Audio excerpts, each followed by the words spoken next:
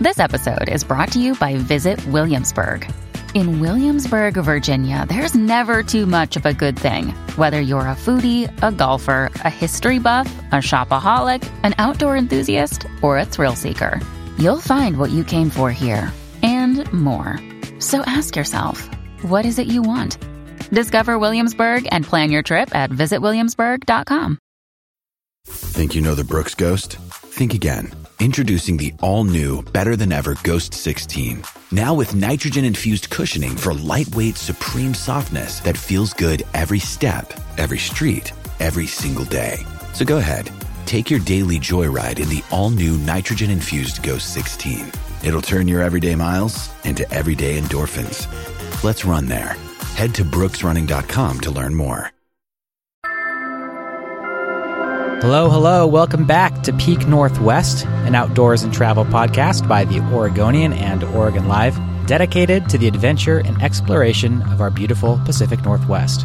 I'm Jamie Hale. And I'm Jim Ryan. And as you know, together we take you to some of the most beautiful and interesting destinations in our region, discussing where to go, what to do, and places to see. And today, Jamie, we are again gathering around the virtual campfire to bring you some exciting tales of previous trips. Jim, I'm sitting in my camp chair in my closet. I got a lap blanket going. I'm feeling ready for this. I'm feeling decidedly less campy in a sweatshirt, sweatpants, sitting on a milk crate. But at least I've got a camping-ish hat on, Jamie. So one step in the right direction. Well, I think, no matter how you get ready for your virtual campfire tales, we've got some good ones for you today. We are going to be discussing one of my favorite topics of conversation when it comes to outdoors, and that is animals. Ooh, not bad. And Jamie, before we get there, I'm excited for your story. I have an idea of what it is already.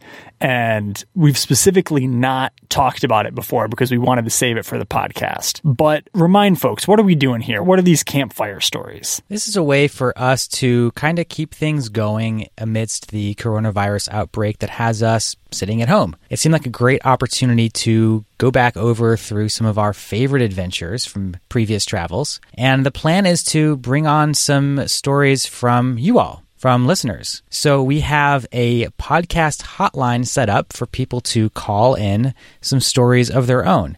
So you can call that number at 503-221-4345 and record a voice message for us. Or you can record a voice memo on your phone and email it to podcasts, that's with an S, at Oregonian.com. And we're asking people to keep it fairly short, in about 3 minutes or less, and we will hopefully put some on the podcast in a future episode. We got to come up with a jingle for our podcast hotline. I like that. Yeah, we're hoping to gather some stories from you all, stories that you might tell around the campfire, whatever it might be. An epic trip, cool brush with some wildlife, you name it. Want to hear from you, for sure. But Jamie, for now, guess all we've got is each other. What do you got for me? Okay, so my story comes from back before I moved back to Oregon. This is when I was living out in Idaho, in southeast Idaho, in Pocatello, back in around 2012, 2011, around there. And I was just starting to get back into hiking, or even to get into hiking at all, because I didn't grow up as a very outdoorsy person. My family wasn't really either. So when I was in Idaho, I was just learning about, hiking and wildlife and the forest and all of that. So I went along with a friend of mine named Chris, along with a woman I was dating at the time, Brittany. And the three of us decided to go off and take a day hike into the hills that are just outside of town in Pocatello. And Chris is one of these guys, he's a character. Like a lot of people in Idaho are. He's, very much survivalist. He's got all kinds of old costumes and old army fatigues. He's the kind of guy who would have World War II era berets, and then he'd have handmade Roman sandals, right? With the leather and the brass and all of that. He had everything. So when he showed up, he'd be wearing something different. It was great. I don't remember what he wore that day. I thought you were going to pull out some crazy outfit that he was rocking. I couldn't keep him straight. It was so fun.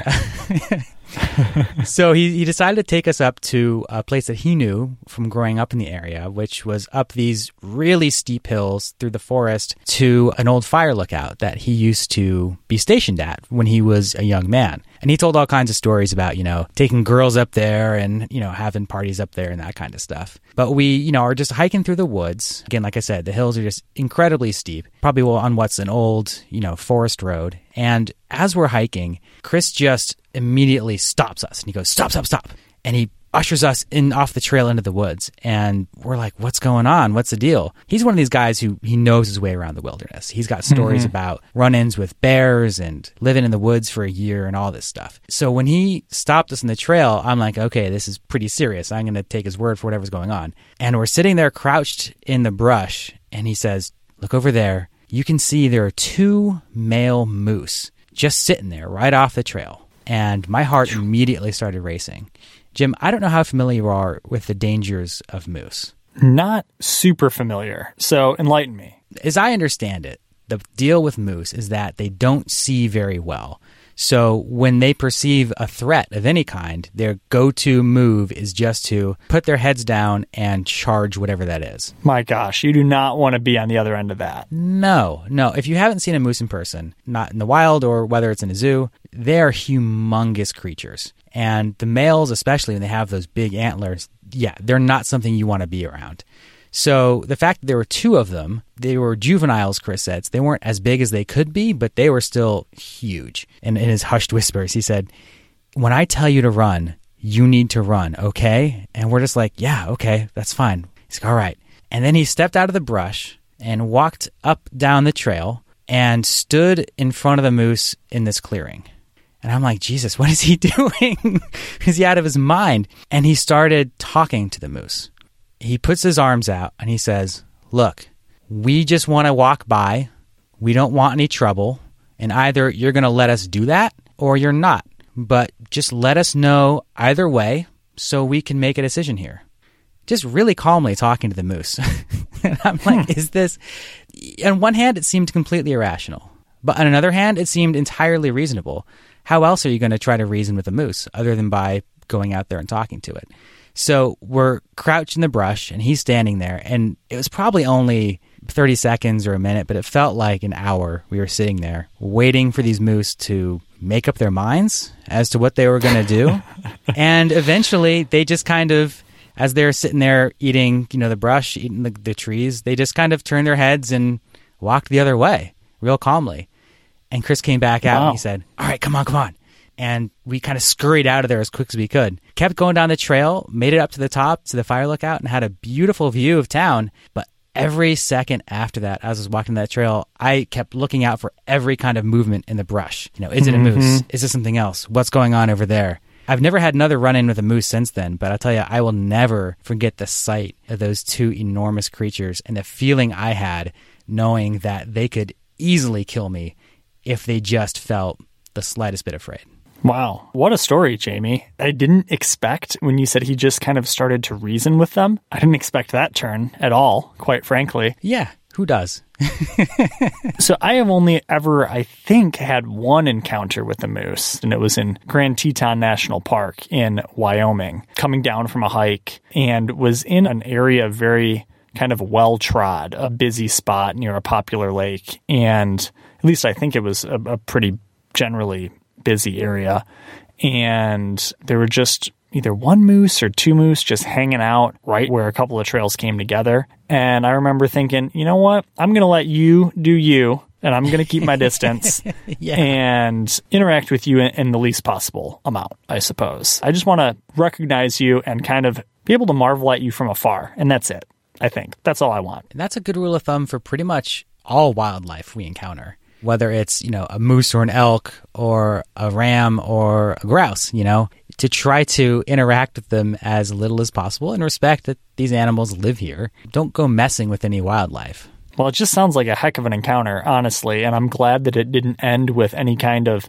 real disruption for either the moose in their natural habitat or for yourself on the trip that you were trying to take. Everyone won, basically. Exactly. We really got the best of both worlds there. So, Jim, I want to hear about one of your favorite animal adventures, but I think first we should take a really quick break.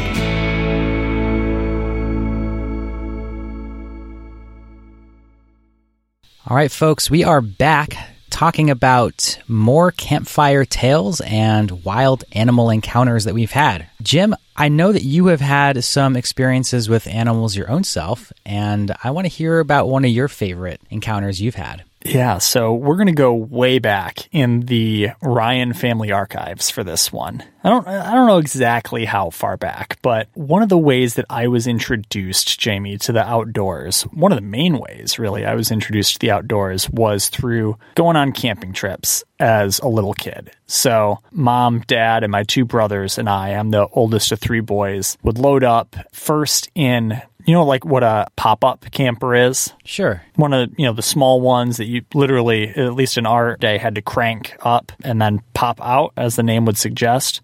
And then later in a little bit bigger of a tow-behind trailer. We would go to state parks or a KOA campground or something like that. And we picked for a particular excursion when I was a kid. I don't remember how old I was, but definitely not a teenager. Picked a spot called Muskellunge Lake State Park, which is way up in the Upper Peninsula of Michigan, not far from the border of Canada here. I'm looking on Google Maps, and about as high up in Michigan as you can go in the Upper Peninsula. Nearly the tip top, though not quite. So Muskellunge Lake, a nice family state park where we could have a good weekend as a family. We'd bring bikes, we'd bring rollerblades, we would bring every kind of food you could ever want for a camping trip, go hiking, you name it, swimming, definitely. All the above. I think we even brought fishing poles for this one. What lake is that on, Jim? It is on Lake Superior and, as the moniker would suggest, Muskellunge Lake. Obviously, I don't remember this perfectly. I was a child, but the state park is situated smack dab between Superior and Muskellunge Lake. So a pretty perfect locale for a family vacation. So as any family would, we had our day full of fun and set up one of the nights we were there for a campfire. And Jamie, I don't know about you, especially as a kid, and if I can now, I want to make some s'mores. Oh, yeah. While I'm around the campfire. Gotta have it. That just seems like a given. I wish I had some right now. Maybe we need to work on that for a future episode. It's probably a little crunchy for the podcast. I get crumbs in my closet. I don't know about that. No, that's not good. That's not good. The last thing you need is crumbs in the closet here. Seriously. So we're whipping up some s'mores, and I can picture this so vividly now. We had, probably still have at home, these green Rubbermaid tubs that we would use to pack a bunch of our things. So you'd put a football, a soccer ball, a basketball, whatever you wanted for the camping trip. You'd toss in these big Rubbermaid bins. And they would double as kind of a camp table or whatever when you're around the campfire. So we were laying out all of our supplies and just minding our own when we see a set of beady eyes in the forest or in the woods right next to our campsite. Oh, no. And it doesn't look like a big animal, and we can identify it pretty quickly as a raccoon sitting there just kind of eyeing us. And Jamie, I'm sure you've been in the situation where, in a state park or an area where animals are used to having people around, they're not super afraid of your presence, right? No. Some animals might not be. This raccoon's just kind of eyeing us. And I don't remember if the raccoon was getting closer or for whatever reason, but my parents were like, you guys, maybe go stand under the awning near the camper. I think the whole group of us went back over near the camper, and we watch as this raccoon scampers into our campsite, grabs our bag of marshmallows, and runs back into the woods. And it's like, are you kidding me? Those are our marshmallows. How are we going to do s'mores? And we come out and we're like, oh, we're going to check you out, see what you're up to. And you can see the raccoon there with its paws in the bag of marshmallows, holding it just like at the ready. And I think it was my dad, one of my parents, captured a photo of this raccoon, just glowing in the distance. Maybe not glowing, that's not the right word, but out in the distance in the woods with our bag of marshmallows. And, okay, our trip can go on. Whatever. It's not the end of the world, even with 3 kids, if you can't have your s'mores. Who knows? We might have even had a s'more or 2 at that point in the night. But how the story lives on is that my mother is a preschool teacher. She has a class full of 4-year-olds, and she likes to do some lessons about camping and the outdoors. And every year, she loves to tell this story. And we have kind of played it up where this raccoon has a name. And it's Morty the Marshmallow Stealer. That's adorable. And my mom's able to just hold these kids just absolutely rapt by this story. They can't believe it. Morty came into the campsite and stole the marshmallows and ran into the woods, and the kids just love it. I guess what the upshot of the story is although we probably missed out on some s'mores that trip, this animal encounter is one way that my mom introduces kids to kind of the beauty of the outdoors, I think every year. And, you know, it's not a hardcore story or a story that's really wowing, but it's kind of nice and wholesome and helps kids appreciate nature and the world around them, I think. And it's just pretty funny. So, yeah, Morty the Marshmallow Stealer. I love that, Jim. A Ryan family classic. I love that because it's a situation, I feel like, where a lot of kids would maybe lose their love of the outdoors because of that, where a raccoon's coming and stealing the one thing that maybe they were looking forward to, s'mores, and maybe being frightening to them. And I love that you have seemed to gain a love of the outdoors from it, and that all these kids, through your mom, are gaining a love of the outdoors through what could be a frightening and scary situation for a kid. Yeah, I mean, to me, the upshot is just the fact that all these kids love this story. You know, when she tells this, they are just totally enraptured, think it's just whatever they think it is. I don't know, crazy, hilarious, funny, whatever. And if that inspires any kid to want to be like, hey, I want to go camping, or I want to see a raccoon, or I just want to play outside, I think that's a really positive thing, right? And I'm not going to lie and say that it like inspired me to pursue a life of outdoor wanderings, because it didn't. It was just kind of a one-off thing. But the fact that it has life in kind of introducing kids to the outdoors, I think is a really cool part of the story. Absolutely. And you know what? Good for Morty. That, you know, our guy got a whole bag of marshmallows to himself. I hope he was okay after eating however many he ate, because even That's a true. raccoon's stomach, I don't think, can handle that many marshmallows. But good for him for making it happen. Yeah, I mean, he was a brazen creature, clearly. Came into a campsite, spied what he wanted, and got after it. So in that way, I commend him. Good work, Morty. Also, yeah, a bag of marshmallows is not good for anyone's stomach, no. I would say. Anyhow, Jamie, Morty the Marshmallow Stealer makes his Peak Northwest debut. Maybe he'll feature in a future episode as well, but I'll make sure to include that photo if I can track it down in the show notes, because it's a pretty classic one, I gotta say. Please do. Please do. I'd love to see that. And I love, we had moose, we had raccoon. I feel like there's so many other animal stories. As we're talking, like I'm just hearing so many more kind of jumble through my memory, that I know that there's more out there that we could do. And I know that there's more out there that some of our listeners have that could make some really interesting campfire stories on future episodes. So, Jim, can you remind folks how they can submit their own stories? For sure. So if you have anything that comes to mind, try to keep it to, about 3 minutes or less. And you can submit it to us one of two ways. You can send your campfire story to us by recording a voice memo on your phone and emailing it to podcasts with an S at Oregonian.com, or call the podcast hotline, as we like to call it, at 503-221-4345. Again, 503-221-4345. And let us know. We're hoping to get a couple of these stories and feature them on a future episode. I think we do need a jingle for that hotline. I don't know what it is, though. Isn't there a song called Hotline Bling? Is that a thing? Neither of us are the go-to pop culture aficionados, but I can confirm there is a song. Well, let me look it up. Hotline, I don't know if you can hear me typing. Hotline Bling is a song by Drake. There we go. Yeah. So, do you know how it goes, Jim? I mean, can you sing a little bit of it for us? Jamie, you're not gonna bait me into that. I'm sorry to say. Well, I had to try. You had to try, and it was a valiant effort at that, but you're not going to get me to do any singing on the podcast, at least this week. Maybe we'll find a way to incorporate some singing into a future episode. I don't think we should, actually. To break out the guitars around the campfire, Okay. All right, maybe we can find a way to make it work, but I have, my musical ability is, let's just say, lacking. So that's not a component of my regular campfire action there. I will say, if any listeners have, good campfire songs that you want to record, I think that would be a great thing to accept, as well as stories. Basically, anything that you think would be fun for a future episode of the podcast, send it our way. It should be great.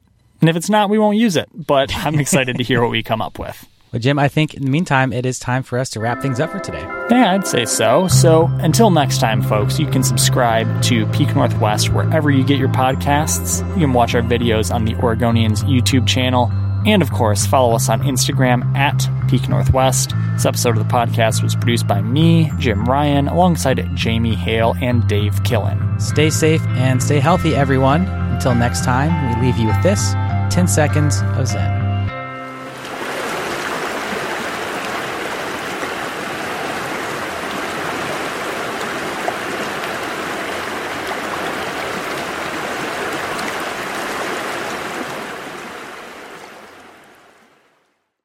I'm Andrew Thien, the host of Beat Check with the Oregonian. Join me every week for a look at some of Oregon's biggest stories with the reporters who know them best. Subscribe to Beat Check anywhere you get your podcasts to hear the latest episodes.